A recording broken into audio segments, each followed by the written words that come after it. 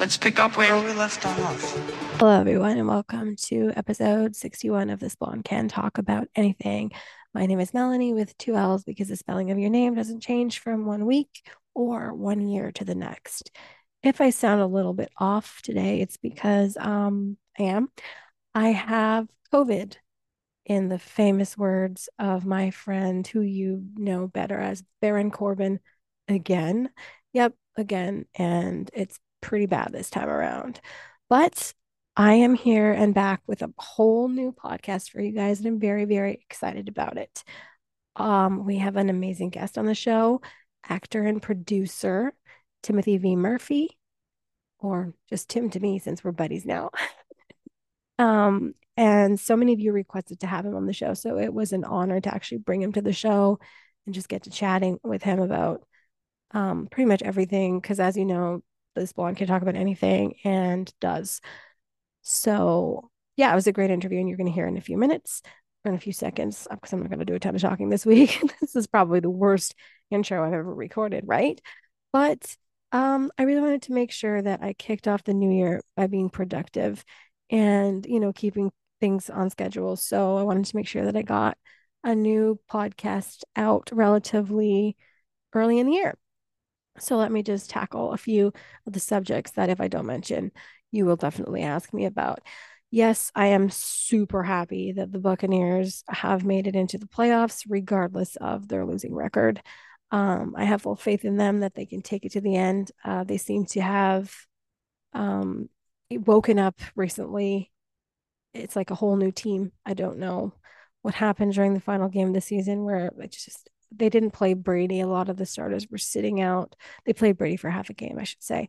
So it kind of makes sense that they lost the game. But going into the playoffs, looks like we're going to have Ryan Jensen back, which is good news for us. So yeah, I still believe in Brady. You can't spell believe without Brady. Yes, you can. But yeah, I believe in Brady fully, and I think that there's a huge chance that we will be playing in the Super Bowl. I also want to mention Damar Hamlin. Terrible what happened to him. So I'm glad to see the Bills make the playoffs. Well, I knew they would anyway, but I hope they go far. I hope they go all the way to the Super Bowl and lose to Tom Brady. I am faithful to Tom Brady right till the end. I was pretty disappointed that the Patriots lost because I really didn't want the Dolphins in playoffs, and that would have kept them out. But unfortunately, the Jets shit the bed like always, and Miami's in the playoffs. I don't like Miami because every single like narcissistic, terrible, horrible, no good, very bad person that I know is a Dolphins fan. So I root against the Dolphins. I would probably, I couldn't root against them if Tom played there. And one of my favorite ballers is Jason Taylor. So go figure. So that happens. Other than football, there's just not a whole lot for me to recap on because I haven't been away that long, rather. So I am going to send this to the incredible chat that I had with Tim V. Murphy that I honestly could have continued for hours and hours because he's so down to earth, so kind, so genuine, and so open and just caring about people and life and film and just everything that's I'm passionate about, he's passionate about. So the conversation could have gone on all day and I would not have minded one bit. So let's get into that because my COVID ramblings are not good. They're not good. So here we go. Okay. So I don't think you need any introduction. Like for me, it's like legend, icon, goat, if you will. But do you want to introduce yourself to my listeners in case they don't know who you are? Yeah, my name is Timothy V. Murphy, and I'm an actor. I'm from Ireland, but I've been living in the States now for over 20 years. And yeah, I go by Tim Murphy, Timothy V. Murphy. I mean, that's my full name, Timothy Vincent Murphy. And it's I have to use the full name because of my union and SAG. Apparently, there's a lot of Tim Murphys. So, But it's okay to call you Tim. yeah, oh, yeah, yeah. Cool. Well, before I start asking questions, I want to, this is probably the last thing that's on your radar. that I think every actor has a performance that sort of sticks in the minds of certain people that, because art imitates life, right? Yeah, So you played a young Christina Aguilera's father in the that's video right. Yeah, for yeah, yeah. Hurt. And you can't tell by looking at me today, but I have a very Christina aesthetic. She was my idol growing up as a little kid, and I always loved watching her. So that's where I first actually saw you. And I had a relationship very similar to that with my grandfather. Not my father, he was busy, but my grandfather was like you with the circus character, like teaching, watching the little girl sort of evolve into what she would become Yeah, and yeah. encouraging it. And my grandpa did that for me. And I didn't even know at the time that I wanted to be an actor or whatever. And he died sadly before I realized it. But when I see somebody like you bring that to life, it's like watching my own like life flash before my eyes. So I wanted to thank you for doing that such justice. It was so beautiful. So beautiful. Oh, thank you. I'm delighted you like it. Yeah, I like doing it. It was lovely. Did she Uh, directed that, right? she didn't direct it. I forget who directed it. She didn't direct it. It might have been a woman directed it, was it? I'm not sure who I directed it, think but she, she I did. think she co-directed, I think is what she Oh, had she said. she might have. She might have. They were looking for a Viggo Mortensen type of actor for it. So I think I just done Appaloosa with Viggo and Ed Harris. So yeah, I've met them both. They're both really, really cool people. Very cool they're guys. lovely. Yeah, they are lovely, but so are you, right? Yeah, exactly. And so are you, Mel. Oh, thank you so much. Yeah, no, I really appreciate having these chats because I am someone who fell in love with cinema when I was like, by the time I was 3, I was method. So Yeah, it just happened. And from what I understand, you are like a lifelong member of the Actors Studio. Is that correct? I am. Yeah, yeah, yeah. I joined it, I suppose, about, geez, it must be nearly 20 years ago or 15 years ago or something. Yeah. Is there anyone there that you learned from who like really stood out to you? Um, what's her name?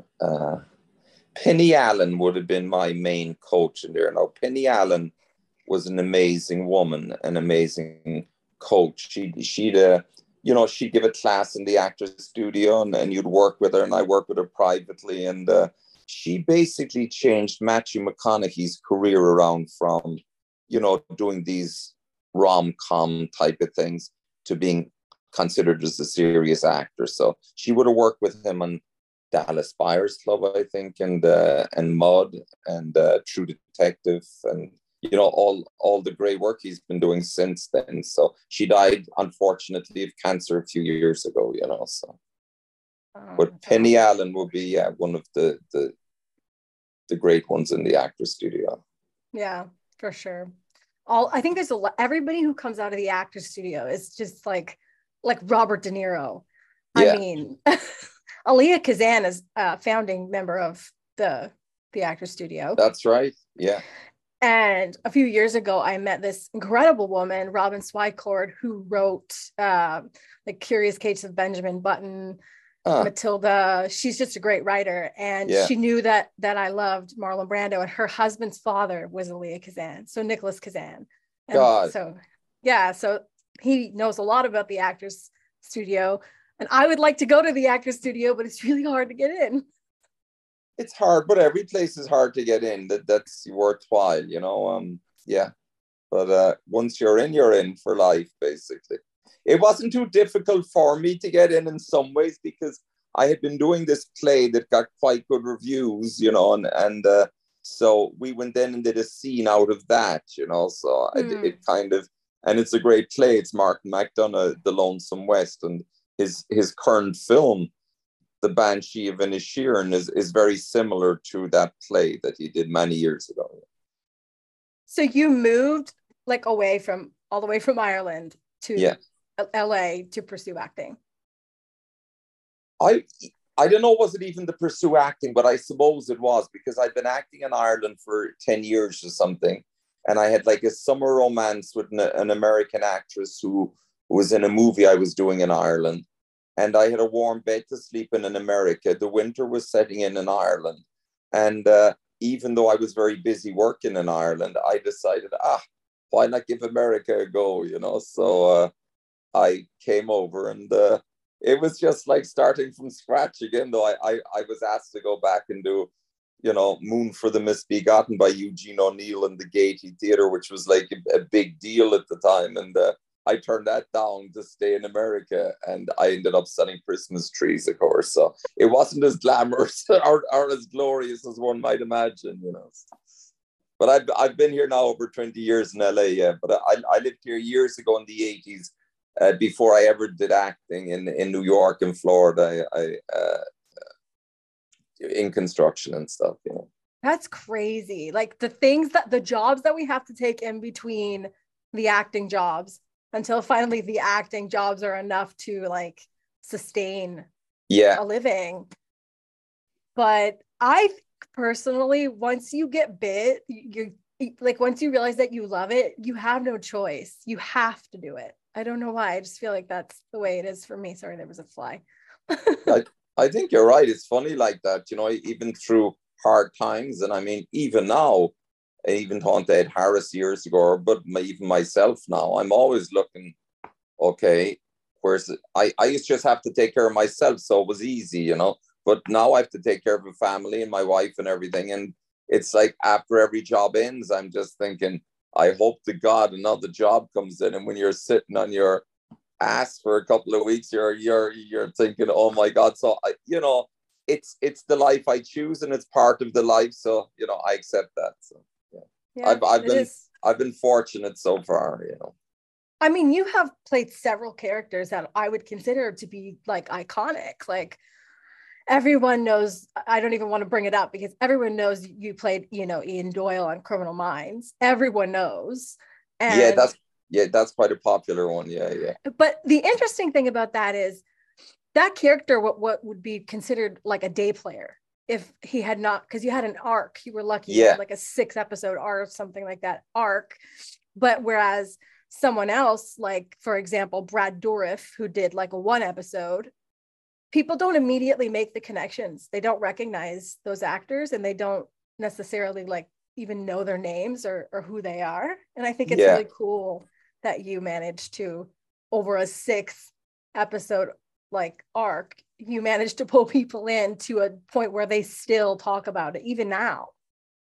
Yeah, and I like that in those things. I mean, even like they're doing more of that now in the so-called procedurals, where they will bring people in and they will work with them, you know, the one character, one storyline for 6 episodes. Whereas before it was very strictly, and the usual is that they will just bring a guest star in for 1 episode and that's it. But I've done that now, and I've done another bunch of stuff that are kind of considered strong recurrings type of thing and stuff. Well, yeah, like Sons of Anarchy you did, which you're exactly known for. and Quantico, and right now organized crimes or you know, like Law and Order type of thing, you know. I love that show. So that's what I'm doing in New York at the moment, you know. So. How many episodes are you allowed to say? I'm probably not allowed to say, but I have a few of them, you know. Yeah. A few. Yeah. So it's like you have an arc. Oh, definitely. Yeah. This is excellent. And that's what they seem to do in the organized crime thing. I think they had a story. I don't know that much about it, but I think they had a story last season for half the season was about the Albanian mob or something in New York. I think that was actually early this season. Because Camila Bell was involved in that storyline, and I'm a big fan of her work, so I remember it. Yeah, I'm a big fan of the Law and Order SVU with Mariska Hargitay. Oh, huge success, that one. Yeah, my wife is the same. I just think Mariska is like a force. Like I watch her, and I'm like, how can I be this kind of actor? Like but that's not me. It's not in me. Like to be like this aggressive, like alpha type, I guess. Yeah, but I talked to a waitress this morning who was serving me breakfast, and I was saying I was going to do your podcast, and she says, oh my God, I'd love to do a podcast. And I says, yeah, because I think every human being is an interesting story. It doesn't matter who you are. some people think, oh, my life is so boring. No, just talk to them and you'll figure out, no, your life is quite interesting. Everybody has an interesting life, really, So. I started the podcast during the pandemic because there was no acting work. And my friends were like, you're funny. People like to hear you talk. So, do a podcast. And then I got tired of talking to myself. So I started asking like my friends if they would come on. And then I started, asking people, who do you guys want to have on? And then through that, I actually got to talk to some really cool people like you. And Brad Dourif was on my show for 3 weeks. It had to cut it up into 3 episodes because he had so much to just to say and to offer. And he was also on Criminal Minds. I see. He played like a puppeteer who turned human beings into like puppets. Gotcha. And it was in one of those episodes that stuck in my head. So it was cool to talk to him. But he's mostly known, obviously, for the Chucky franchise. Yeah. But a lot of people don't know. I know, but that you've also appeared in quite a few films.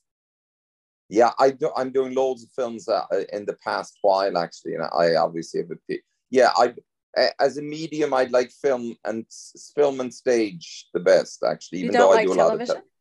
I do a lot of television. I like it, but if you gave me a choice and you gave me the same amount of money, I would probably choose film or stage. Yeah. So if I gave you a choice and said you could pick any actor, alive or dead, to act with, who to be?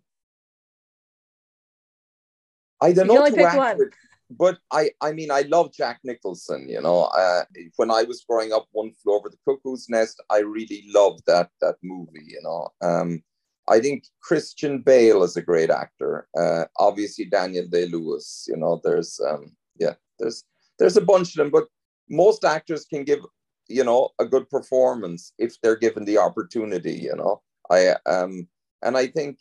Personally, I think it's 80% luck, really. Even Judi Dench says the same. She says, "Oh, it's talent," or what? No, it's luck. You have to have some modicum of talent, obviously, but it is 80% luck, because I know some amazing actors in the actor's studio who can't even get an agent, or they can't get a break or whatever, and then I see quite average actors, maybe even, winning Academy Awards or getting nominated, or there are million, the people in television that do a lot of television. A lot of them are multi-millionaires, and I've seen work in the studio or in general, people I work with that, haven't got the breaks, but are absolutely amazing, So. There's a lot of, that's the thing with me. I notice people, like, that's why I noticed you in the Christina Aguilera video. I like, if someone's giving a good performance, I will go out of my way to find out who is this actor and where can I watch more of their work, because I think that you learn from watching. Yeah. You learn from watching other actors. If I could work with any actor, alive or dead, it would be Marlon Brando. Oh, of course. I mean, I love Brando totally. I mean, the same. I would love to work with him. Yeah. Well, he's an Aries rat as well, which I am an Aries rat. So. Well, you're very into motorcycles, so I imagine you would have enjoyed something like The Wild One. Something like that would have fell right in your wheelhouse. Oh yeah, definitely. And I've seen all his movies. He's amazing. Yeah. No, he's amazing. And it's weird because I'm not that old, so when I say Marlon Brando is my favorite actor, most of my friends have never seen like any of his movies, and then I'll be like The Godfather, and they're like, "Oh, I know that guy," and I'm like, "Yeah, of course you do." He's done 100 one movie, movies. Exactly, or Superman, maybe. Oh my God, yes. I had a friend not too long ago, and he was like, he was so great in Superman, and I was like, out of all the things that you could watch, that's probably the worst, because even he didn't want to do it like that. He wanted to do it a totally different way, and they didn't listen to him. So I think he was very much, I suppose, ahead of his time, or maybe of the time, where he saw through Hollywood. He knew what it was about, and he saw, and I'm not saying he was, he obviously had a lot of flaws. He found being, I think, a father and husband quite difficult. He he was a very good actor, but he obviously had demons, but he saw what Hollywood was and how they used people and how they didn't care. And he did his best to champion certain causes when he had power, when he thought he had power. A bit like Muhammad Ali as well at the time, So yeah, I not think it's afraid, important. not afraid to stand up to the system when you could be totally torn down. Obviously, money gives you a lot of freedom to say what you want. I think that's the main thing with money for me. But I hate greed, obviously, that you see a lot in the world today. And I think money can also, free bad people, that they can do anything they want. They can pay, if they can pay enough money to people, everything goes away, basically. Their bad behavior sometimes.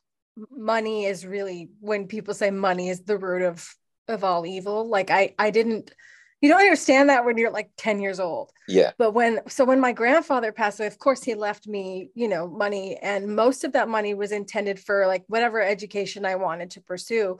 But then when I got to the age where I was like, okay, I want to go and do this, all of it was gone.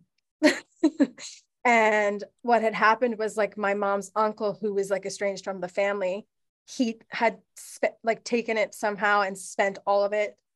And God. I wasn't willing to, I was like, no, I can't sue my family. I just would never do that.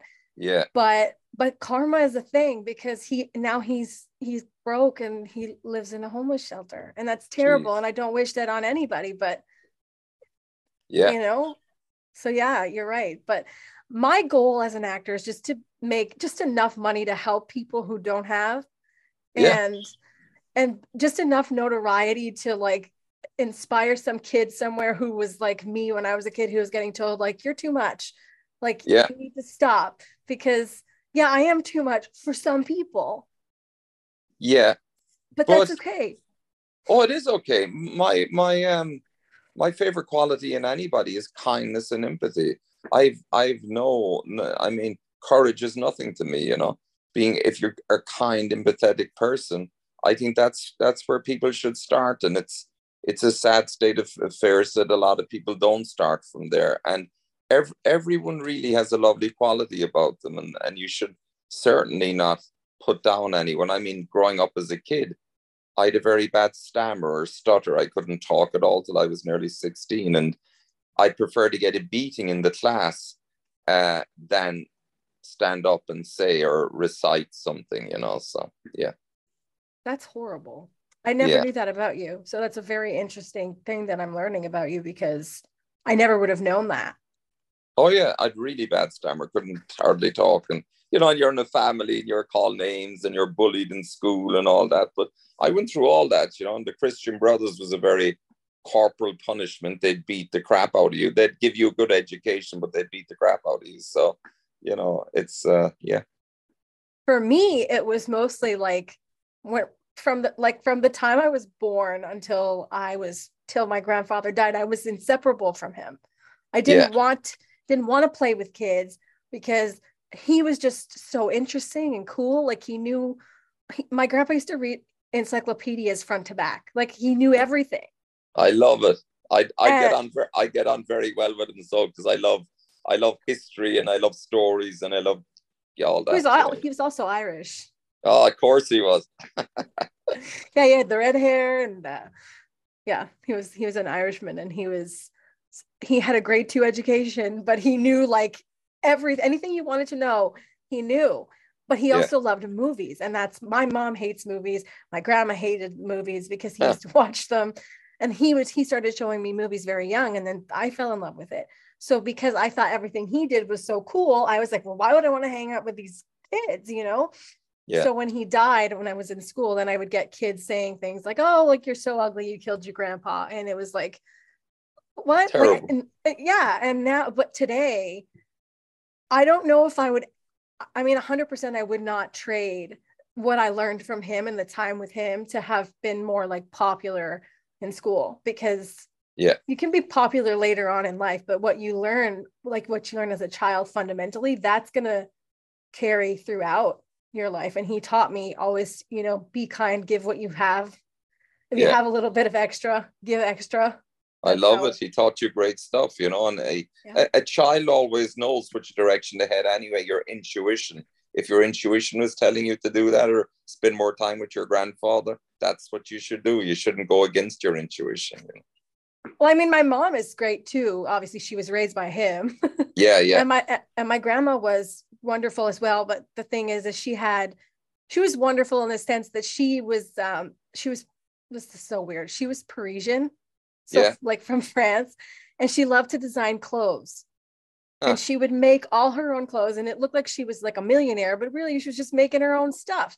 And she would dress me like I was rich and send me to school like that, and then I would get teased. Yeah, And then yeah, one day I came home and I was like, I'm not going back to school because my school was next door to their house. yeah. Excuse me. And she just grabbed my hand and she was like, those people are jealous, and walked me back to school. And I hated her for it for years. But now I wish I could tell her, if you had never done that, I would not be who I am today, because I would be too afraid of what is somebody who's mostly insignificant going to think of me. So I was lucky with that. Yeah. And that's so true. These insignificant people, you worry about what will they think. Who are these people? Who are they thinking about you? You know, so yeah. And you know, the people who, this probably happened to you, the people who talked about you or laughed at you or whatever the most, once they see you're successful, they tell everybody that they're your friend. Oh, totally. That's so true. Yeah, yeah, yeah. Totally. I had an experience when I went to California. I've told this story all the time because I still can't believe it really happened. I was just walking. You live in LA, so you'd probably know. You know the Burger King at the corner of La Brea and Sunset? Yeah, yeah, yeah. So I was not going to Burger King, but that's where I was walking. And this yellow car pulls me over and he's like, "Hi, are you an actress?" And I'm like, "Great, some freaking weirdo." And I'm like, "Nope." And I just kept walking. And he was ballsy enough to roll down the window and say, "Hi, excuse me." And I turned around and he had taken the glasses off, and it was Quentin Tarantino. And he was like, "Can you get in my car? Because I'd like to talk to you, but now we're holding up traffic." And I did get in the car. I did talk to him, and it was nothing weird. He just wanted to talk to me about something that he was writing that he thought I might be good for. Yeah. And he took down my information and whatever. And then I said, "Can I take a picture? Because no one's ever going to believe this happened." And he's like, "Yeah, of course." And then I posted the picture. I don't even live in my hometown anymore. And I'm getting messages from people that are like, "Oh, congratulations." And I'm like, "You haven't talked to me in like 5 years. Like, what are you doing?" Yeah, yeah. Like everybody's your friend when you're somebody, or when you're with totally. somebody. It's the weirdest ever. Yeah, yeah, yeah. So recently this year, you did like I don't even know how you would explain it. It's like a podcast, but it's a show. It's almost like how they used to play the Lone Ranger on the radio for like my grandpa's time. Yeah. That show Narcissa. Oh, great. That's right. That's right. Yeah, yeah, yeah. You did that. What was that like? What was it like? It was just like a voiceover type of thing, and with the director giving you directions and stuff. It was like it came out of the blue. I didn't pay much attention to it, and they said there's good people involved in it. Would you like to do it? And I says, yeah, sounds good. And I did it. So what was it like? It was just another, you know, it was another job basically, but it was a good character, and I liked the director, and it turned out to be a good project, I think, you know. So yeah, I just think it's interesting because there's literally no visual, so you have to use your whole, whatever you're projecting. The listener has to like really use their whole imagination. So I thought that was really, really cool. Definitely, you know, and sometimes that's good, because sometimes I run lines with a friend of mine, Michael Martacchio, and we agreed that we wouldn't do it on FaceTime. It seems to be better just doing it over the phone, because you have to listen more, type of thing, you know. So yeah, no, I liked it. Well, I mean, I'm a huge fan of Diana Agron. I think she's fantastic. So of course I was going to tune in, and then you were on it, which was an added bonus. I've never met the other actors or anything on it, so yeah. No, but you know what? Maybe this is just me, but I feel like you don't have to necessarily meet every actor that you work with to feel like it's a family. I just feel like we are all kind of like a family. And when you meet an actor like just out of the blue in public, whatever. It's happened to me a couple times. It's almost like they instantly recognize the energy and you just start talking and it's great. Like I was at the Toronto International Film Festival and I was talking to Eddie Redmayne, like out of nowhere. I just said something and then we started talking. Mm-hmm. And this girl goes, who does this bitch think she is talking to people? And I was like, he's just a person. But I guess he recognized that I didn't want a picture or an autograph or anything. So we just talked. But I think, because I think the majority of actors are quite sensitive, quite sensitive, nice people, you know. Now, obviously, there's exceptions. Some of them are assholes and stuff. But generally, I think they're nice, sensitive, kind people. And also, they're like gypsies, or they're like outsiders. They're like all creative people, you know. They're definitely a tribe. So that if you meet a fellow actor or whatever, I prefer to be in a room of creative people than a bunch of business people. And I can mix with business people or people that aren't in the same thing as me or whatever. But I actually feel more comfortable and relaxed with a bunch of, you know, just actors. And as you said, you know, fame is a weird thing, but if you throw fame out of it, every person, you know, all people are just people. They're normal people. Oh, you're an actor or you're famous. No, you're just like a guy next door. I mean, at one stage I was roofing, you know, in Florida, you know, putting tar on roofs. I mean, what kind of job is that? Or I was shoveling concrete in the streets of New York. I was bartending. I was driving trucks. And, you know, and then I'm an actor, and I was bouncing in Dublin while in the clubs while I was, you know, training to be an actor. And so to think that I'm different now than I was then, and the people I hang out with treated me different. No, I'm exactly the same person, really, you know. So, yeah, and I don't even look at fame or anything. The biggest shock I thought ever was the first time I did a TV show, and it was like the biggest TV show in Ireland at the time. You know, we had 2 channels in Ireland, and every Sunday night people would stay in at, I think, 9:00, and this little tune would come on, and it was Glen Rowe was named, but it was like it was on once a week, a kind of thing.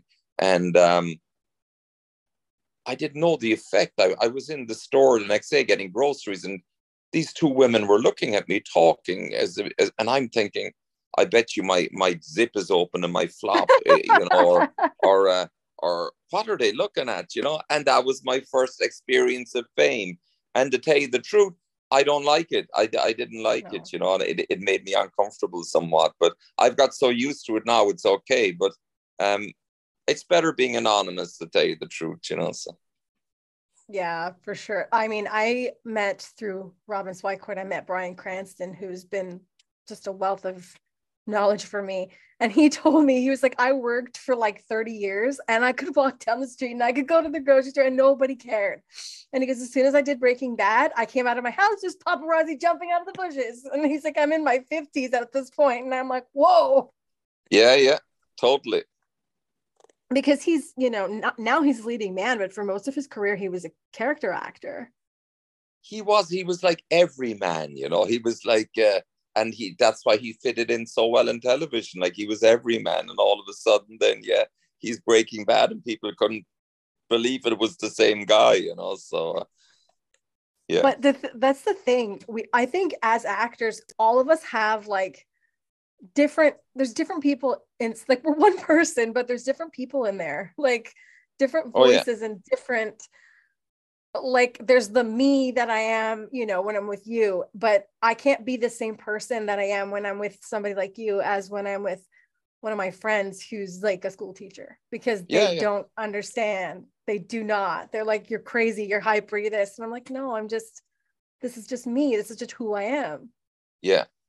No, totally. Yeah. I mean, everyone is like that. We have so many different little things inside of us that make us tick, really, you know, and we do behave differently in different situations, you know, and with different people. Definitely, no question about it. But yeah, for sure. Nobody likes the version of me on Sundays when Tom Brady's losing a football game. I'll be like screaming, maybe even crying. How are the Buccaneers doing now? Are they in the playoffs or what? We made it into playoffs. As all near I mean that man is the most amazing comeback man I've ever come across in my life. He could be down 23-0 in the final quarter, and I'll tell you, the team playing against them is as nervous as shit until the final whistle, because I think there's only one quarterback that you are that afraid of in the fourth quarter that he might come back, because he does, So. He, for all the shit that he gets from people, yeah, couldn't have a bigger heart. Like, and this is from experience. Yeah. Because my grandpa was a huge football fan, and that's how I ended up, into this whole Tom Brady thing. And I had a friend commit suicide a couple of years ago, and Tom Brady and I had a mutual friend, and my mutual friend went to Tom Brady and he was like, I have a friend who's going through a thing. Could you maybe like do something? And I've never put it on, but he sent me a signed jersey for my birthday, like signed picture from when he played for not Tampa, the Patriots. So I have one from each team. Yeah. I've seen him play in Boston. And I was just blown away that this man, who is kind of like larger than life and doesn't owe anyone anything, actually gave a shit. Because I would never ask. I'm not that kind of person to ask for things, and I don't really care about a signature or whatever. Yeah. But I appreciated it, because it was like it was like his way of saying, like, don't give up, Yeah. No, that's lovely.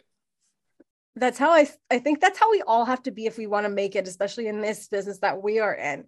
You have to always think of yourself as Tom Brady in the fourth quarter of the Super Bowl, and you need to win. You do, because sometimes you have no choice. And, at some stage in life, and we all suffer from it, you're frozen. You can't move anyway. You think you're just fucked, basically. And then you have to take that great Bill Murray movie years ago, was it? Baby steps. You have to take those, just keep moving, it doesn't matter what direction, or make decisions that might be wrong or whatever, or not right. But if you keep moving, you'll eventually get out of that situation, moving your mind, moving physically, whatever, So, yeah. Absolutely. And you have certainly done that, because I've seen you in so many shows. You've had to have been in at least like 100 things by now.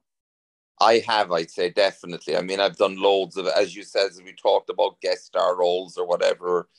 Recently in my career, there seems to be a huge amount of independent movies, and I like doing those because it gives you a chance to, to play cool characters or whatever. Now, sometimes the movies mightn't turn out that good, but maybe the character you're playing really is good, and you get a great kick out of playing him. So, I like doing those movies. And going back to Christina Aguilera, making a movie about a father and a daughter like that, or if that was turned into a feature, I could definitely see it as being a great feature and a great opportunity for me as an actor those are the type of roles you'd love to play if the opportunity came along. I mean, it's good fun, and it's easy to play the bad guy, but I'd much prefer. I did a movie years ago called what was it called?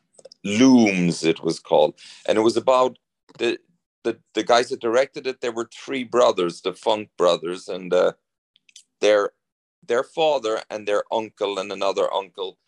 They grew up on a farm in Iowa, and this farm had been in their family for 100 years, and the uncle was the last guy to be on the farm, and he was divorced, and one of his sons was a vet, and he didn't want the farm, and neither did the daughter. So he was going to be the last of their family in 100 years to be on the farm.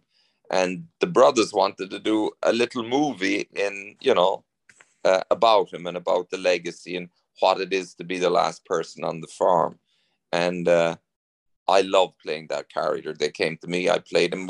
It's mostly done in voiceover with amazing visuals, but we tried to get a script together to turn it into a feature, and it wasn't there at the time. And then COVID struck. We thought we were going to shoot something, and COVID struck, but we might resurrect it again. But characters like that are the characters that I would like to play. Like a man alone in the wilderness, or a man having to fight the elements, like The Revenant. I like, and I like The Old Man in the Sea with Spencer Tracy, or I would like something like, with Christina Aguilera, a father and a daughter, or a father and a son, and they trying to help each other through difficult times, maybe, or something.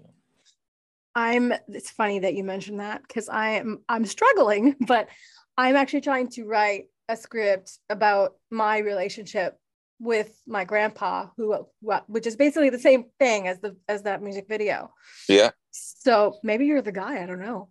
I'm probably the guy. We might be working together yet. Who knows? Yeah, you never know. That would be I don't believe anyone comes into anyone's life by accident. Yeah. So who knows? The same. Yeah.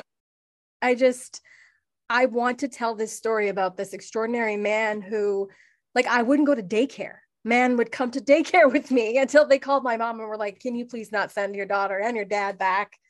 It was like, we were just, my mom always says my father stole my daughter. Like the first day that I was born, she's like, you just grabbed onto his finger and that was it.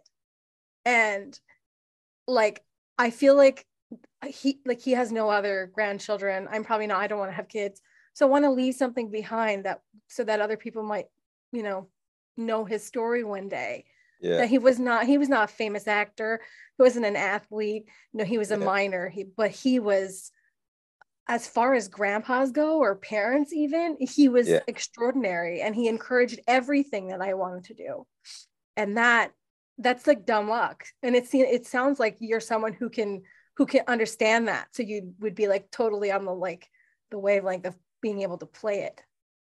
Definitely. I mean, yeah, it sounds like a great story. I mean, I remember about my son when he was a tiny little kid, and in Montessori, he's about 2, and I was the weird dad in the middle of everyone dropped their kids off, whether they were crying or not.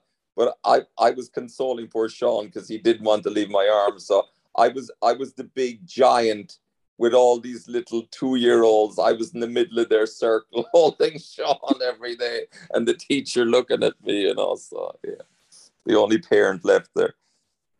So you understand someone who would go to daycare with their granddaughter. Totally I do. Yeah. I was the uncle that would come home every, at Christmas, and I'd have like 50 nephews and nieces jumping on my back playing with them. I was the fun uncle until I had my own later in life, so. And I see you with your kids on Instagram, and you probably see me. I leave comments all the time. I think you're if everyone had a dad like that, we'd all be really lucky. Like, it's a beautiful thing. Thank you.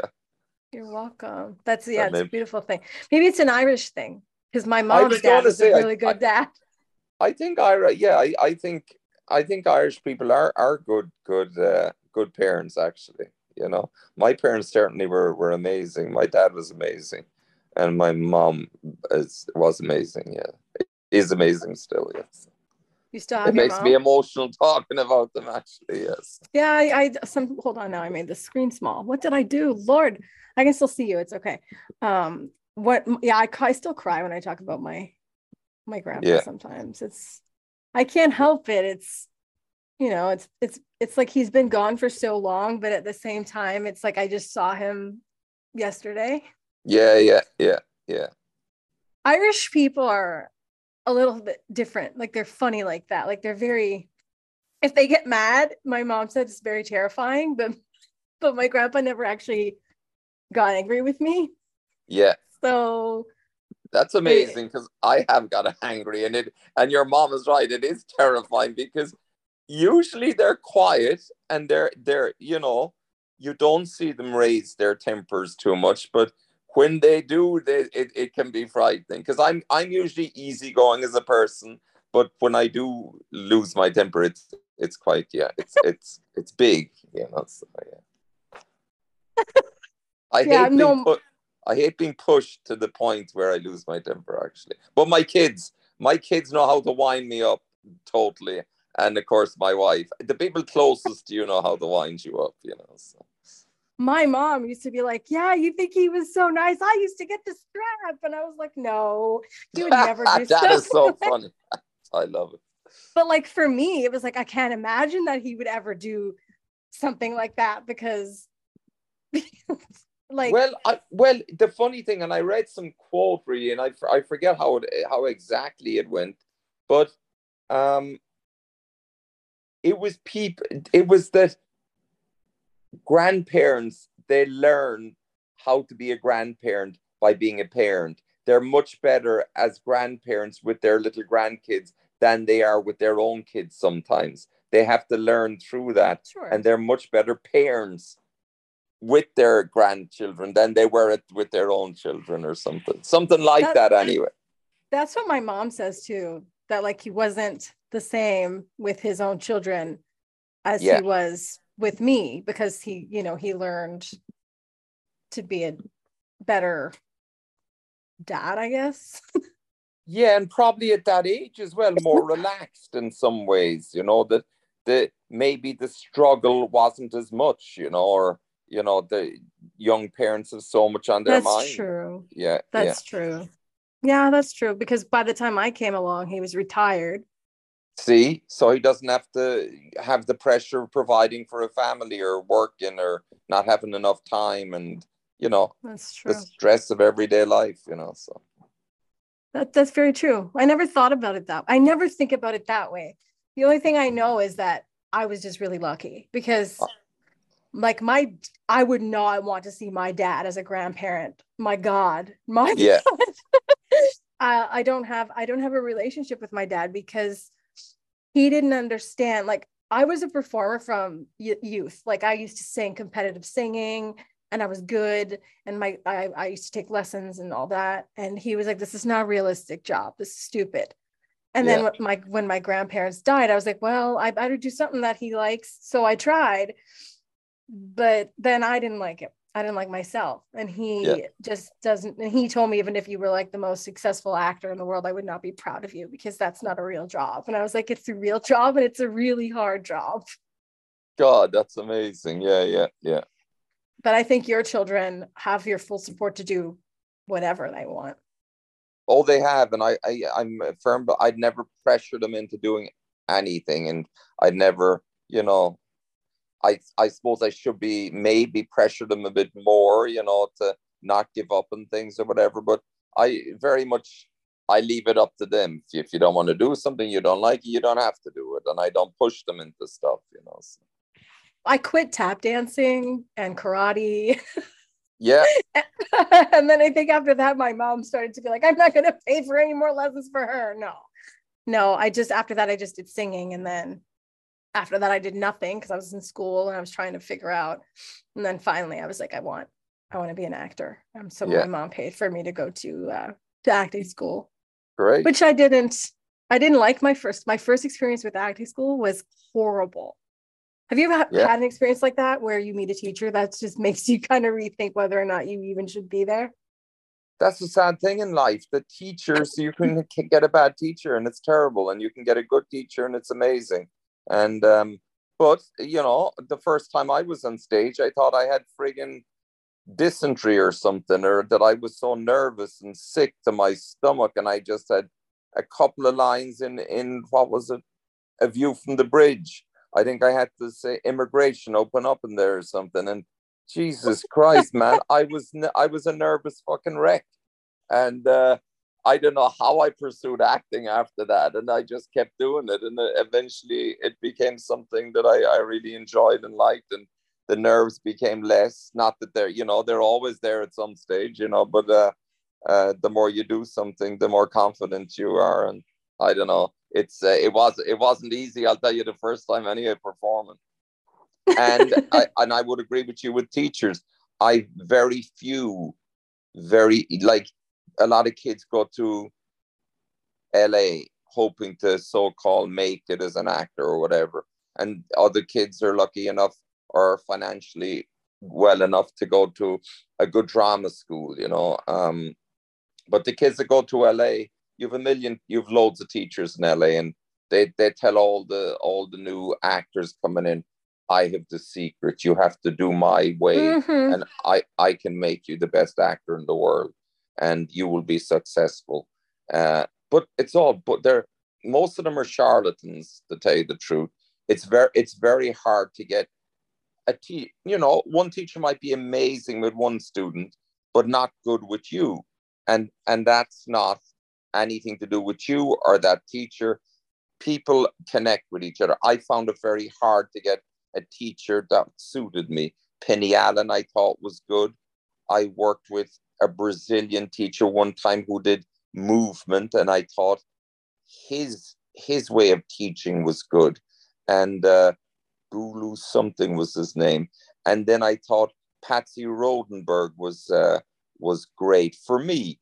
But a lot of these teachers, they'll tell you, they tell every actor that, oh, if you do my technique, you'll be brilliant. And they tell these actors who are not good, or that they have not really progressed with this teacher, they will still tell them that, oh, you've done amazing. Look at what I did with you, and I think it's totally false sometimes, And a lot of these acting teachers, they have bigger egos than the young actors that are trying to pursue the thing. So yeah, I don't think even the best teachers can teach everybody, and I think actors should not buy into this. Some of these teachers are like snake oil salesmen, and they'll preach. I call them like spiritual capitalists sometimes. They'll have all these great quotes of acting and what it means to be an actor and all this shit. And then the minute the poor pupil who's working his ass off waiting tables to pay for the class, the minute he can't pay for the class, the teacher says, well, if you really want it, you will find a way, So that's pure bullshit to me, of course. That's what I love about the Actors Studio. It's free. It comes from a socialist background in Russia or whatever. And it's so it's very much money's taken out of the situation, which is fantastic. Obviously, you have to have talent to get in there. I don't know if you have to have talent, but you have to audition a bunch of times. So. I think you have to have talent and also like a certain level of like determination and drive, right? Very much so. Yeah, don't give up. You just keep going because something will happen for you, or well, it mightn't happen for you, but you definitely have to have that determination and drive. There's no question. I've always, I had, the first teacher that I had, she sort of came in, and before I even acted, she had already decided that I wasn't good because she didn't like my hair.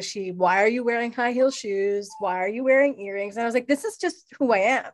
If I'm going to an audition, I understand that I'm not going to go to an audition not in character, but I'm in class. I didn't come here. I'm not here to audition for the role. I'm just here to learn. And every week she was pick at me until finally she made me cry, but I still kept going to the class like every week. So that's how I knew that like I really wanted to be better and whatever. And then I failed the class. Then I was very, very upset. And I had a friend who's an actor out in LA, David DeLuise, and he was like, you can't pass or fail. There's no pass fail in acting. It's not like that. And then I felt, I thought I was no good or whatever. And he's like, when you go to an audition, it's going to come down to like, oh, maybe we want somebody who has blue eyes and your eyes are green. Like it could be anything. And then I had an agent who like promised me the moon and the sun and the stars and was like, you don't need a job because in a year you're going to be driving an expensive car and you're going to be a millionaire. And my mom was like, that's not going to happen. Just to let you know. And I didn't listen to my mom, and my mom was right. But I think teachers, I did a class with Kevin Spacey and actually learned a ton about myself as an actor from him. For whatever people think of him as a human being, he's a talent is like through the roof.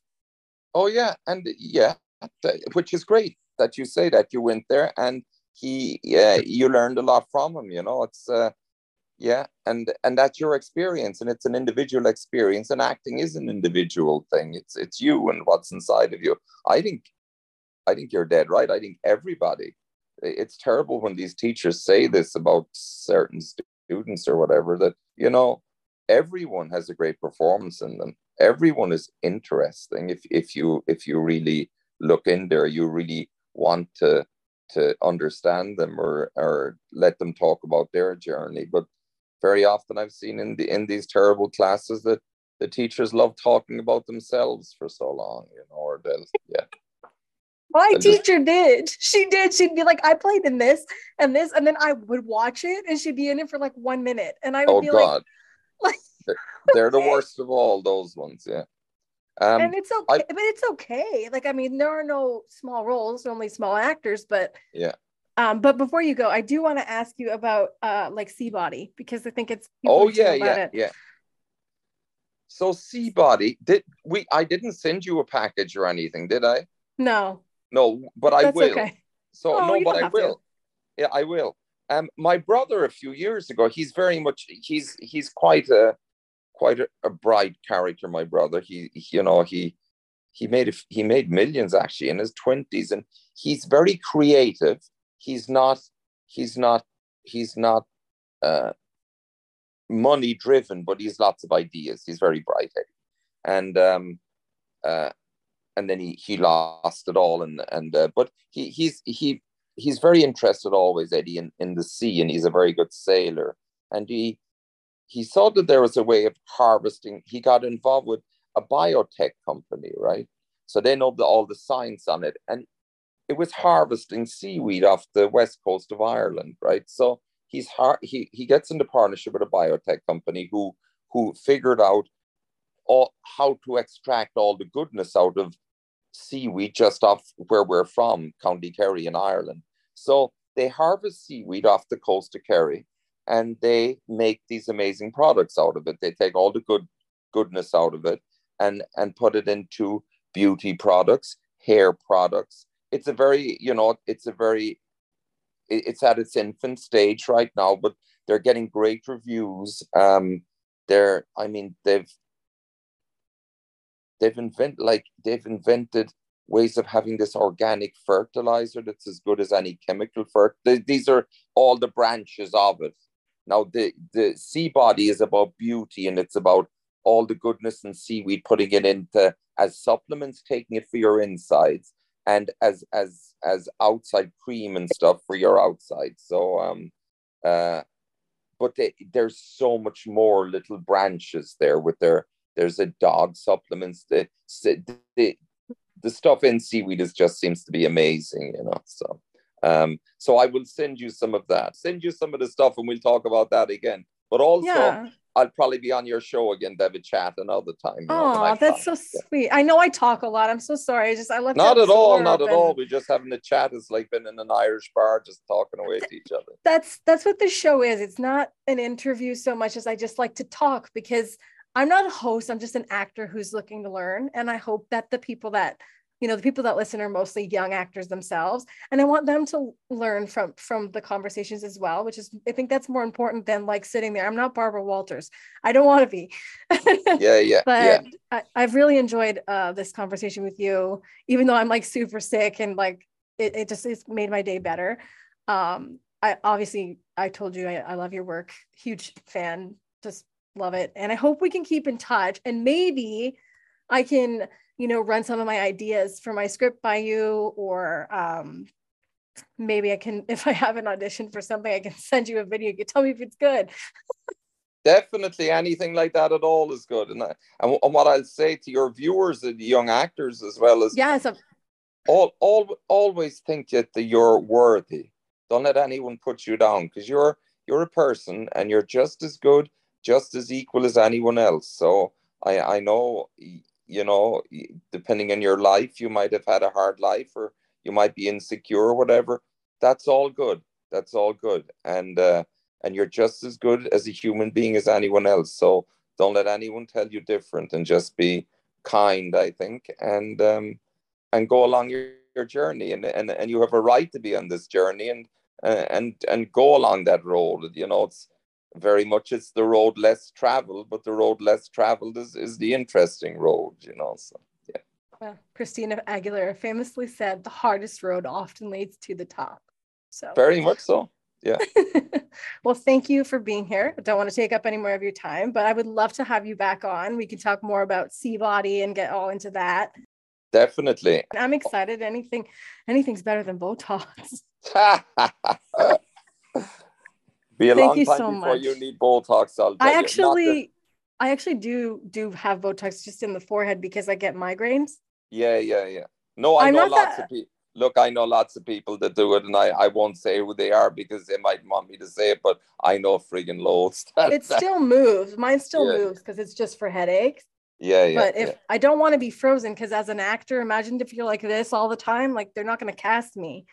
No, and you see it, and the sad thing about it is, well, you see men do it as well. There's no question. I mean, but mostly, I suppose it's mostly women, and with plastic surgery, with Botox and everything, and it's hard to see, in some countries, a woman getting older, whereas you see a lot of men, older actors, and they, getting older. But I don't know, is it that women aren't allowed to get older? But I find it much more interesting to see a normal older woman than someone with the big lips and the fillers and the eyes and everything done, and then they're playing some grandmother or whatever in a little town in Saskatchewan, and it's like totally unrealistic altogether. Maybe if they were in the Hollywood Hills, it might be realistic.